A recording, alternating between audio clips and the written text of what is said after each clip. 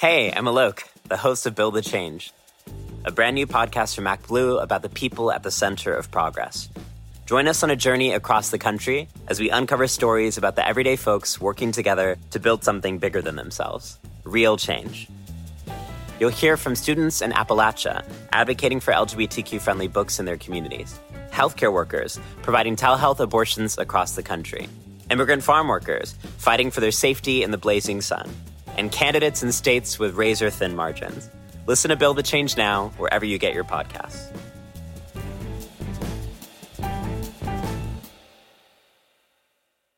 Hey, it's Ryan Reynolds, and I'm here with Keith, co-star of my upcoming film, If, only in theaters May 17th. Do you want to tell people the big news?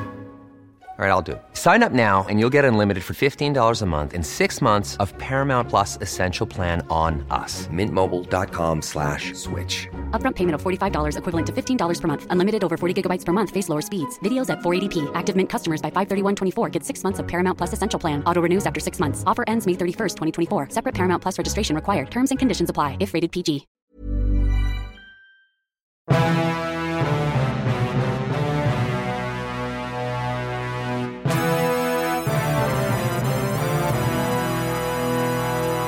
Welcome to Democracy-ish. I'm Danielle Moody. And I'm Wajahat Ali. And we are so grateful to be joined by professor, historian, and author of 11 million books, Kevin Kruse, who I will turn over to Wajahat for his movie phone introduction. Professor Kevin Michael Kruse is an American historian and professor of history at Princeton University, and his latest book is a collection of essays entitled Myth America. Historians take on the biggest legends and lies about our past. Thank you for indulging me, as always. And I was also told that Professor Kruse, if you say his name in Danish, it's Professor Krause. So I don't know if I said that properly, but I just wanted to say that. I just wanted an excuse to just yell at the microphone and wake up our audience that might have been sleeping. Also, for those of you who don't follow Professor Kruse, do follow him on Twitter. He engages, unlike other academics, with the masses and tries his best to actually talk down and talk with us peasants and connect the dots. And specifically, Professor Kruse, we were talking about the timing of having you on our show. Unfortunately, and fortunately, coincides with what's happening in Florida. And for those who haven't followed, Ron DeSantis and Republicans are continuing their attack on this mythical straw man called wokeness. And this now has led them to cancel this AP textbook, AP course, on African American studies. And they're saying that African American studies, it doesn't have value. And when asked to explain, well, what's so troubling about it? Well, there was a section about it that talked about queer theory. And as we know, in Florida, you can't say gay. They tried to pass the Stop Woke Act. They're going after librarians, teachers, corporations. They're trying to diversify it. They attacked Disney. And librarians specifically are saying that they no longer have control over the books that they put out on the bookshelves. They have to be vetted. And so this is a full-scale assault, not just on our First Amendment, but on our narratives and stories. And I'm sitting here thinking to myself, Danielle's a Black queer woman. I'm a son of Pakistani Muslim immigrants. And I just think about these Black kids in Florida. Oh, our story has no value. Our story has no merit. Oh, our story should be excised from the American narrative because it offends and disturbs a few folks. And as a historian, especially with this book, I was reading chapters of it called Myth America. You talk about, in particular, your chapter, The Southern Strategy, that this is nothing new. And so before we really get into what's happening right now, I think it's important for Americans to understand how this has been like a 70-year project of the right wing. Can you just lay the groundwork of how we got here? Yeah, I'll do about 30 seconds. I'll give you 2.5 minutes. Yeah, okay, great, fine. So my piece is on the Southern Strategy, which is not something I would have thought would be a myth 10 years ago, 20 years ago. This is kind of conventional wisdom among historians and political scientists, the general public. I mean, hell, the head of the RNC, Ken Mellman, apologized for this during the Bush era. Michael Steele also apologized for it. Republicans used to seem to be, kind of reckoning with this and trying to turn the page. In the Trump era, they've just gone to denying it ever happened. I guess to pretend Republicans can't be racist today because they were never racist in the past. I don't know why. But so what I've done in this piece is to recover the Southern strategy of the 1960s, which was hiding in plain sight. It's all over the Nixon archives and the Goldwater papers. It's discussed openly in memoirs and at the time by politicians in the press. It's all over the place. But I found out that it's not just there in the 60s where they're trying to make peace with Southern segregationists and win them over by kind of shelving the party's long-standing tradition of support for civil rights and instead making peace with segregationists. It's not just happening in the 60s, it's even before that. And so in the 50s and even right back to the Dixie Cart Rebellion of 48, Republicans see an opportunity here. They see the Democratic Party breaking up over civil rights, and they're going to grab the segregationist part out of the South and build a new majority for the country. So this has been a long-standing project. That you did it in 2.5 minutes. It's very impressive. Well done, sir. I keep you a clock, my friend. This is why you teach at Princeton, and I got rejected from Princeton. The time trials get a lot of people cut. Yeah. One of the things that I have always found really disturbing about American history, and particularly around our politics, is the campaign of erasure, which is something that I think is at the root cause of the Southern strategy. It was at the root cause of Jim Crow. It was at the root cause of not wanting and making it illegal for enslaved Africans to learn to read and write, right? The more that your mind is opened and education is allowed to flow in, the more that you question what is happening around you and to you. And so I want to, ask, as a former educator myself, who then went into education policy for a number of years, I have seen it as the key to our liberation, as has many civil rights leaders from across movements that have said the very same thing. Do you see, Kevin, some type of opportunity within this really disgusting and tragic obstacle that Ron DeSantis and Greg Abbott and others who are copycatting the behavior of these white supremacists? Is there an opportunity here for educators, for people to say, well, wait a minute, we didn't really know what was happening to begin with, because our curriculum has been whitewashed in so many different ways.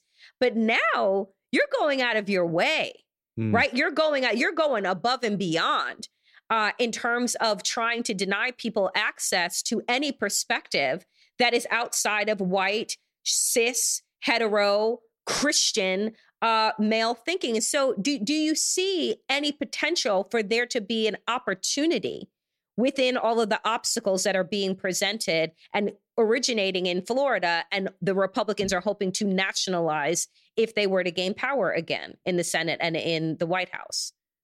Yeah, absolutely. I mean, to go to your larger point, the role of education here has always been the silver bullet, and African Americans have known this even before freedom. But certainly during the Reconstruction and then during Jim Crow, they knew that this was a powerful tool. The sight of free blacks in the South carrying books was akin to the sight of free blacks carrying guns. That's how the white society saw it. There was a joke that used to make its rounds in the South in the early 20th century about a northern visitor who comes down and visits the South, and the southern host picks him up at the railway station.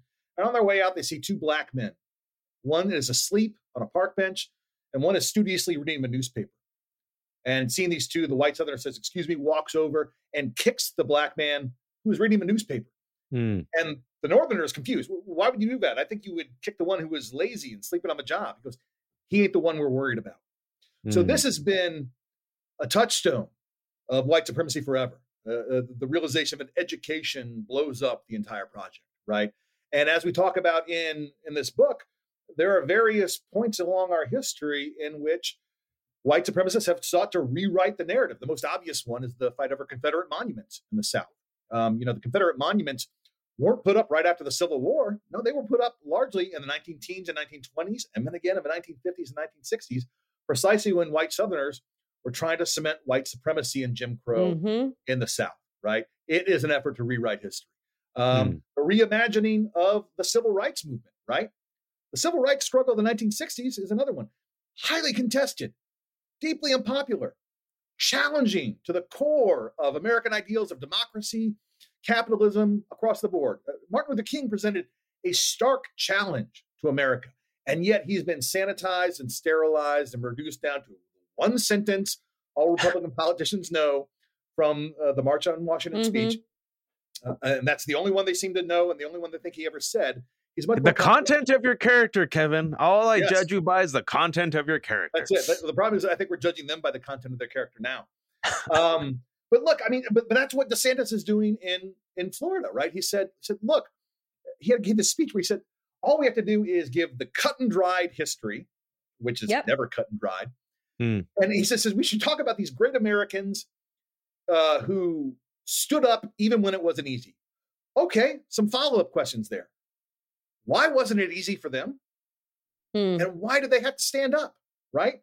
And once you start to ask those questions, you start to get into the things that they don't want to talk about kind of systemic structural racism. Again, things that King talked about during the 1960s, and yet we've erased all that. Glenda Gilmore has a piece in our book about the good civil rights protests. We've sterilized and sanitized King and made him seem distant from what's going on today. No, Black Lives Matter today is talking about the same stuff King talked about. Structural racism, police brutality, the dangers of capitalism. It's all there, right?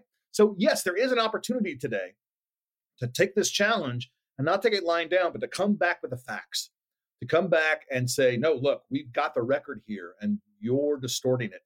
You're the one with an ideological crusade. You're the one with a political agenda here. And it's not the teachers in the classroom who are simply relating facts. From The New Yorker staff writer Vincent Cunningham, a keenly observed novel of a young Black man searching for his place in the world amidst a moment of historic change. Great Expectations is about David's 18 months working for the senator's presidential campaign. Along the way, David meets a myriad of people who raise a set of questions. Questions of history, art, race, religion, and fatherhood that force David to look at his own life anew and come to terms with his identity as a young Black man and father in America. Inspired by the author's experiences working on Obama's 2008 presidential campaign, Cunningham uses a political campaign as his narrative backbone. Great Expectations will be one of the talked-about novels of the year, Colum McCann. Great Expectations is available wherever books are sold. Hey, I'm Alok, the host of Build the Change, a brand new podcast from MacBlue about the people at the center of progress.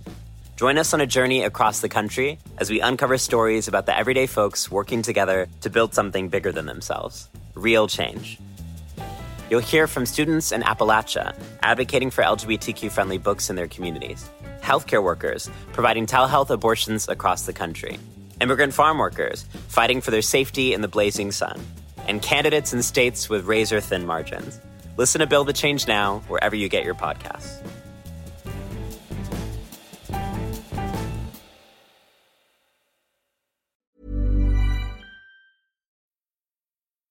And what you and Daniel are talking about, there's an opportunity, there's a moment to fight back and push back. But throughout American history, there've always been people like us who have tried to push back. And a colleague of yours, a great historian, Carol Anderson, wrote this book called White Rage, where if you haven't read it, you all should read it. And we'll have her on our show one of these days, where she talks about, in 200 pages, every single attempt to try to correct the record, not rewrite the record, but add more chapters, right?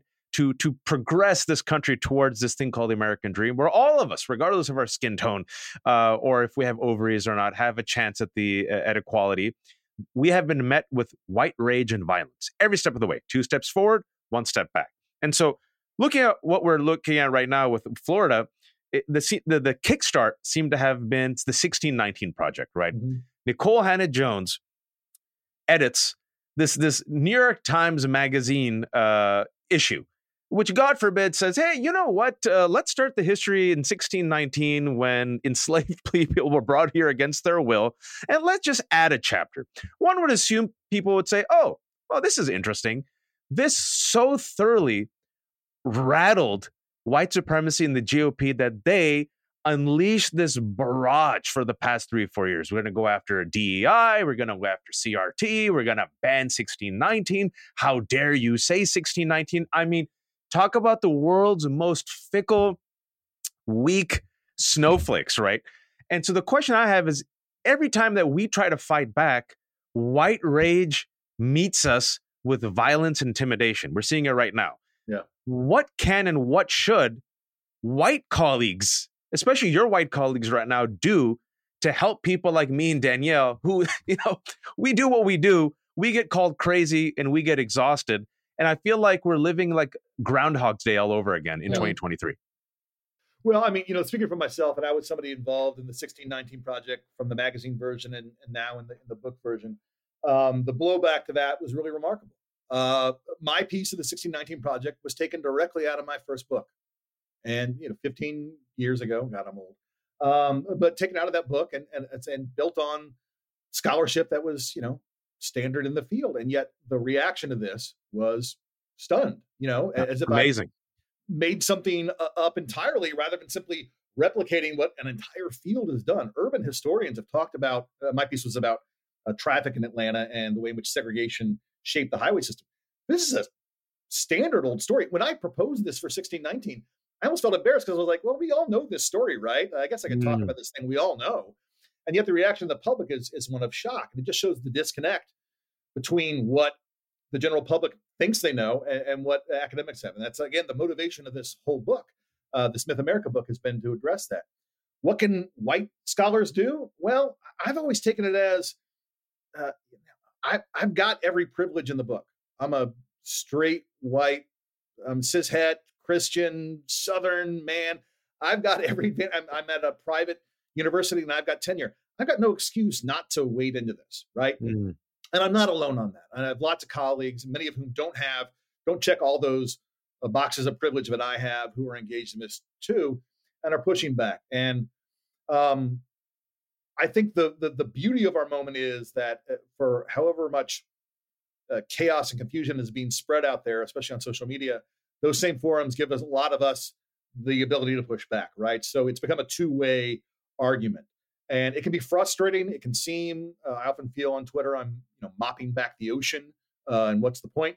But I'd rather do that than sit on my hands. And if it's futile, it's futile. But I'm going to go down swinging, and luckily a lot of scholars are too, because this matters. This isn't just some academic discussion about the past, as you guys know. History informs policy. The past informs the present. What we think we were able to do or had done in the past shapes our sense of what we can do in the future. So I think this is vitally important. And again, I'm lucky that I'm not alone in this. One of the things I think that also is incredibly troubling, and what you say and what you lift up, is that none of this is new. Right? None of these things are new. I think that the only thing that may be new in this moment is the technology that's being used, the disinformation and how wildly it's able to be spread. One of the things that Waj and I talk about on this show and in every sphere that we're in is about the responsibility of journalists in this moment, right? The responsibility of those who have the cameras, who have the microphones to tell the truth.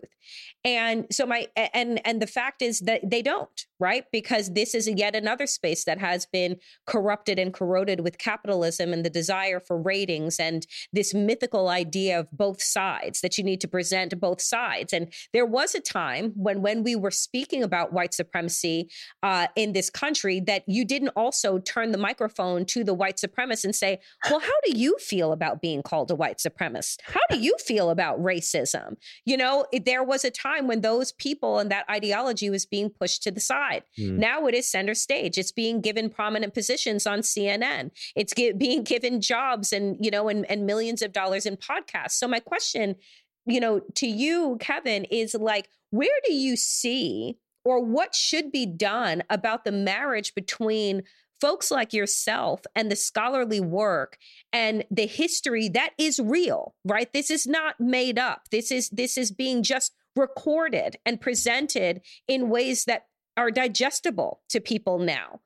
Where do you see the marriage between those that have always researched and analyzed and looked for the truth and those that are supposed to have the job to present that to the people outside of elite institutions? Yeah. Well, I will say, look, not all journalists, hashtag, you guys are a good example, but the 1619 Project, the original version, a lot of the folks in there were journalists, Jamel Bouie, Wesley Lowery, lots of folks like that, who I found are incredibly well-read in history, and lots of folks like that. I've gotten to know, especially through Twitter, some really sharp reporters who really do have a sense of the country's history and really do put it into effect. I mean, incredibly well-read, put some historians to shame. That said, there is certainly a trend in the public, especially in the kind of the White House press corps, of knee-jerk both sides coverage, which is just not warranted. There are not two equal sides to everything. And as you said, this was not the case. When I was researching this stuff in the 50s and 60s, they weren't going out to interview Klansmen at diners, right? They weren't trying to understand what their perspective was. They understood certain things were out of bounds, right? And I think in our own time, and I think you're right that it's largely because of the media, a lot of these things that used to be on the far right fringe have been mainstreamed, right? Because the technology is there. The John Birch Society had newsletters that they put out. It reached maybe a couple 100,000 people. I don't know the numbers, but it was a small group and you could dismiss them. Now these people have Twitter platforms and a variety of things, and they've got their entire cable news networks devoted to spreading these things.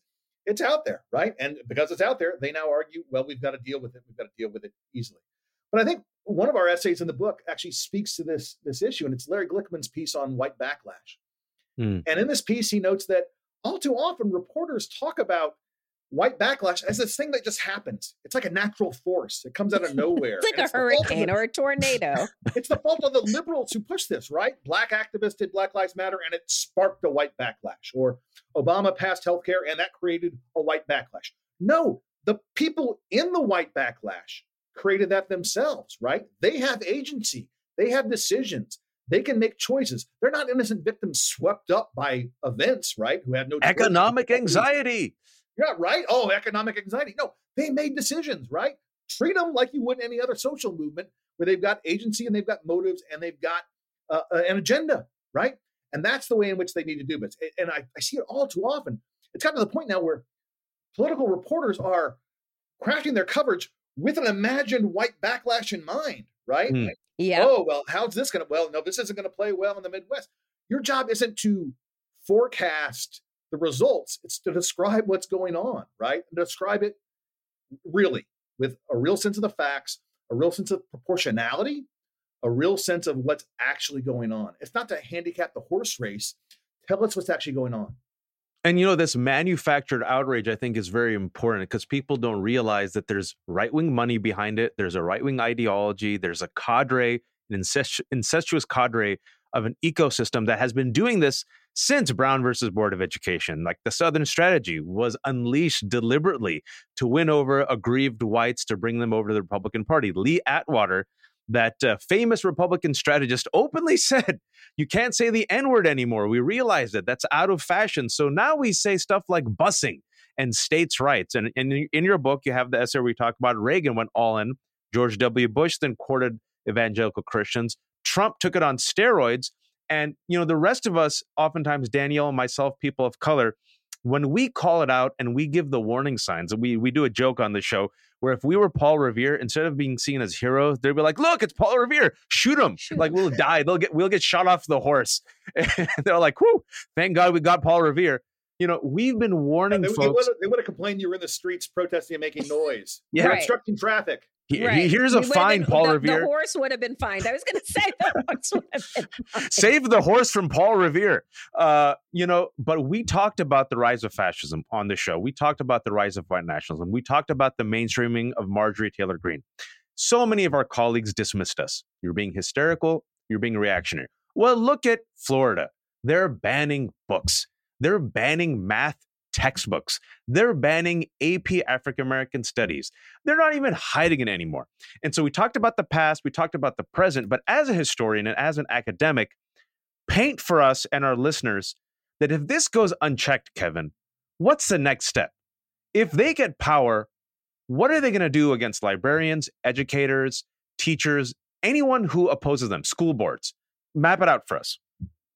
Well, I mean, we've seen this in the past, right? That we've had fights over this stuff since the beginning of well, not the beginning of the country, but certainly throughout the 20th century, right? We had fights over evolution in textbooks in the 1920s. We had fights over patriotism in the 1940s. We had fights over the politically correct pushback of the 90s. We had fights over multiculturalism in the 1970s. And these fights can get ugly. That fight in West Virginia in the 1970s over a bunch of textbooks, people were getting shot. They were blowing up school buildings. I mean, this stuff can really get out of hand. This is not simply something academic. And we've seen this take place all over the country with these fights over school boards, sometimes over COVID and masking, but I think over the content of these books too. And so it can become incredibly contentious. Luckily, what we found is that in most of these fights before, they overreach. It blows up in their faces. And I think DeSantis, personally, I'm not trying to offer him any political advice, but I think he's walking a dangerous plank here. And when people start to feel that this is across the line, and I think the movement against LGBTQ, but also against African American studies here, they say it's about being too woke, but they don't have these complaints about other things. I think that's going to hurt him. If he's going to have a national run, he's going to have to hope there's not high black turnout in a lot of swing states. This is sort of guaranteed to bring that out, this sort of campaign. But if it does succeed, if it doesn't blow up in its face, it's incredibly dangerous. We've seen this, maybe not in America, but certainly other countries, where censorship and book bans really are a key part of the rise of authoritarianism and a key tool to the maintenance of fascism. So that's a really stark thing. I think we fool ourselves when we say it can't happen here. It certainly can happen here. And that's an all the more reason for all of us to remain vigilant against it.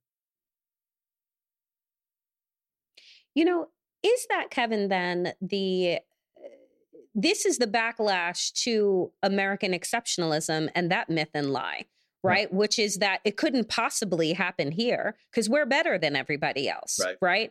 And so this idea that we just kind of walk through the world with these rose-colored glasses about how we dictate how things will turn out in other countries and how we have the power and the ability to do so, like, why is it that even as we are seeing all of this, right? I've been doing multiple shows on the rise in our collective anxiety, right? That people are not crazy about, every time your phone goes off, there's like a jolt in your heart. Every time, that people are hopped up on so much Xanax these days, the numbers have tripled over the course of the 2020s so far that we've been living in. And it is this feeling that something is not right. Hey, I'm Alok, the host of Build the Change, a brand new podcast from MacBlue about the people at the center of progress. Join us on a journey across the country as we uncover stories about the everyday folks working together to build something bigger than themselves, real change. You'll hear from students in Appalachia advocating for LGBTQ-friendly books in their communities, healthcare workers providing telehealth abortions across the country, immigrant farm workers fighting for their safety in the blazing sun, and candidates in states with razor-thin margins. Listen to Build the Change now, wherever you get your podcasts.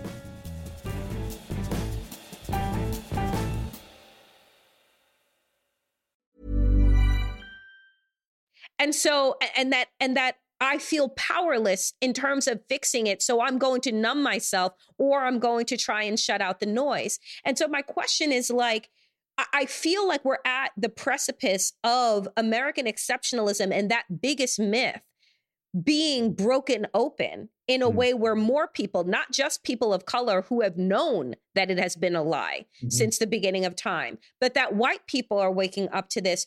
But do you see there then an impetus to wanting to do something about it, right? Like you're talking about the possibility of, oh, we've seen a pattern throughout history that there's an overreach and there is a blowing up that will happen. But I'm worried that the blowing up is just our democracy and what's left of it, right? As opposed to the blowing up of, of all of this in a Ron DeSantis or in a Trump or in a Kevin McCarthy's face. Yeah.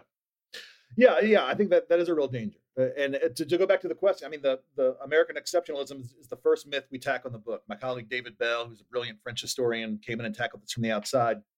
It's a great piece because he points out a lot of things I think a lot of Americans don't know. First of all, the term American exceptionalism used to not be good.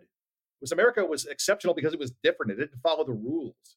And it's an idea that gained fame in the hands of Joseph Stalin, who was trying to figure out why America hadn't followed the natural progression to communism that other countries he thought would. I did not know that until I read that chapter, which is why history matters. I'm like, wow, exactly right. Stalin's the one who coined it. Yeah, and then it gets picked up by someone on the other fringe, Newt Gingrich, in the 80s and 90s, and it's Gingrich who turns it into the meaning we have today, which is that America is exceptional. America is not just not different, but better, right? And the rules don't apply to America, right? And this is, again, a distortion of the way things had previously been understood. Reagan does it too. Reagan likes to say America's a shining city on the hill, the which beacon, in his mind means we're an example to the world. Well, as my colleague Dan Rogers showed in a great book on this, that's not what that phrase meant originally. To be a city on the hill meant you were exposed. Everyone could see you and judge you and see your failures, right? And so it was watch out. It wasn't that we're inspiring. It's everyone's looking at us and judging us. Watch out.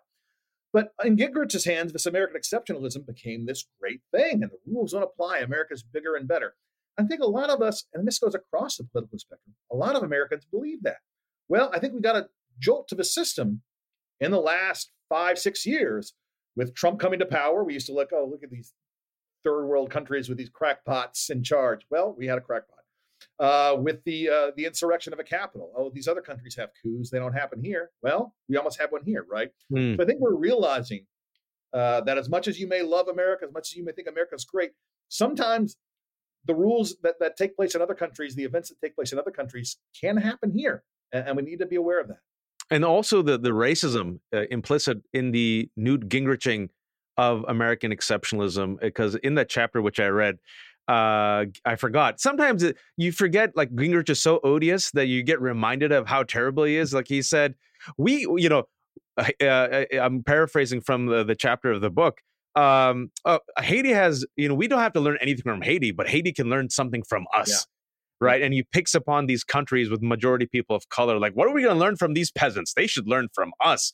And it goes back to the whole concept of the superior white man, the white Christian man that has fertilized this land and given forth the world democracy. And we also have the most people incarcerated than any other country. And we also had the Civil War, which is still the most disastrous war. And talking about what makes us exceptional in the Civil War, historians have been talking about this, Kevin, for the past 2 years, especially with the rise of Trump.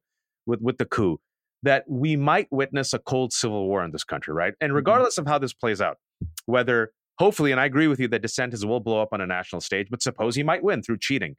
How can we sustain this country where, Danielle and I have talked about this for a couple of years, where I believe we've lost about 25 to 30% of this country thanks to right-wing disinformation, at least for our lifetimes. I don't think we'll ever get them back. They live on Earth 3. How does a multiracial democracy survive when we have lost about 30% of this country, and increasingly a majority of that minority believes that violence is necessary to fight back against the rest of us who are trying to replace them? As a historian, are you at all worried that we might be heading to this cold civil war, or are we just being reactionary? I don't think you're being reactionary. I mean, I will say, look, as an historian, my training's in hindsight. I try not to make predictions about the future. But I will say, if you feel like a quarter of the country's lost now, they've always been lost. When Nixon resigned, a quarter of the country still approved him when he resigned from Watergate. John Rogers, the screenwriter, had a great piece in the Bush era, called it the crazification factor. Crazification. So you can look at any issue, and there will be 27% of America that embraces the crazy position. It's amazing. You see this number come up time and time again. See, I'm not crazy. So I'm not crazy with that 25 to 30% number, folks. I think you're dead on. And he got this by looking at the Obama-Alan Keyes Senate race in 2004. And he was like, clearly, if you voted for Keyes, you were crazy. You can disagree with that, but I think it's a good standard. So we've had this all along. And so what that says is, there's a sizable minority that is really off the rails here. And what we've got to do is the rest of us have to stick together. The sane majority needs to make common cause. And this has been, if you look at where authoritarian politics have come up in other nations, it's always been when the other people split up, when the other side fractures, right? Weimar Germany, all the left center folks were fighting, right? And it gave a room for the Nazis to come in. Other countries followed the same pattern, right? So as much of a united front, you're not going to get everyone in on this, but as much of a united front on the center to left is really important to stand guard against that, to realize that as much of a disagreement, if you're a socialist, you might have with a liberal with a socialist, that you're going to disagree on certain things, but on certain basic democratic principles and norms and safeguards, you got to stick together, right? And that's the key to making sure that minority doesn't become, a plurality. The thing that keeps troubling me in my mind, I'm going back to the first question that I asked you about the opportunity inside of the obstacle that is being presented to us right now. And because we're in media and everything is about framing and everything is about selling, right? That's at the end of the day, that's what we're all trying to do. We're selling ideas instead of Kellogg's. At the same time, though, I'm wondering, Kevin, do you think that there is a reframing of how we are talking about the 1619 Project, the attacks on Black AP curriculum, the attacks on the LGBTQ community, and Don't Say Gay? Is there a way for us to reframe that the teaching of this history? Because what the right has done is said that you're teaching children to hate America, right? It goes back to the idea that we just talked about around American exceptionalism and where that was birthed from and how we understand it, how it is also now ingrained in our patriotism, that our patriotism is really about us believing as Americans that we are better than everybody else, right? It's the idea of make America great again and all of these things. And so I'm wondering that for those of us who are on the actual right side of history, is there a reframing to be done that it isn't about, again, teaching kids to hate America, but it's about showing them how far we've come and how far we can continue to go? Because I don't hear anyone saying, as we're fighting about this, it's like, no, we need to learn about the true origins and the real origins and all of these things.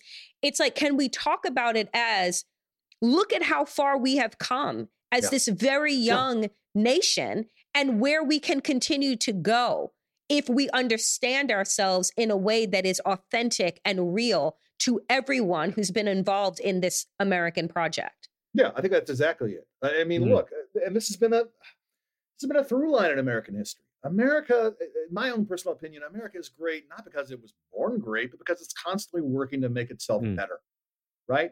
The founding fathers set down the Constitution and then immediately started amending it with the Bill of Rights, right? Lincoln talked about what? A more perfect union. We're not perfect already, but we're going to get there. We're going to get better, right? And all these changes we've made throughout time have been an effort to expand the circle of what counts as an American, right? And to broaden our democracy. The Voting Rights Act, which has sadly been under attack and rolled back in recent years, was really the moment at which America finally became a full democracy, in which everyone was allowed to participate and brought it in. So we've steadily expanded over time. We've gotten better and better. And so when we learn about that, that's how I see it, is that things have gotten better. My kids learned about Rosa Parks and Martin Luther King Jr. in second grade. And they didn't, I find this so weird when I hear people say, oh, we read these stories about segregation and my kids felt bad because the white people in the story were racist. If your kids are identifying with the racists in these stories, come on, you may need to have some conversations at home, because My kids just they empathize with the people who are the subjects of the story, and they understood that things have gotten better. And that's not because I did like some, crazy liberal homeschooling. It's just, I think, a natural default setting for a human being. So if you're coming away from this thinking, oh, they're talking about the Klan, that's us, I think you've got some real issues to deal with.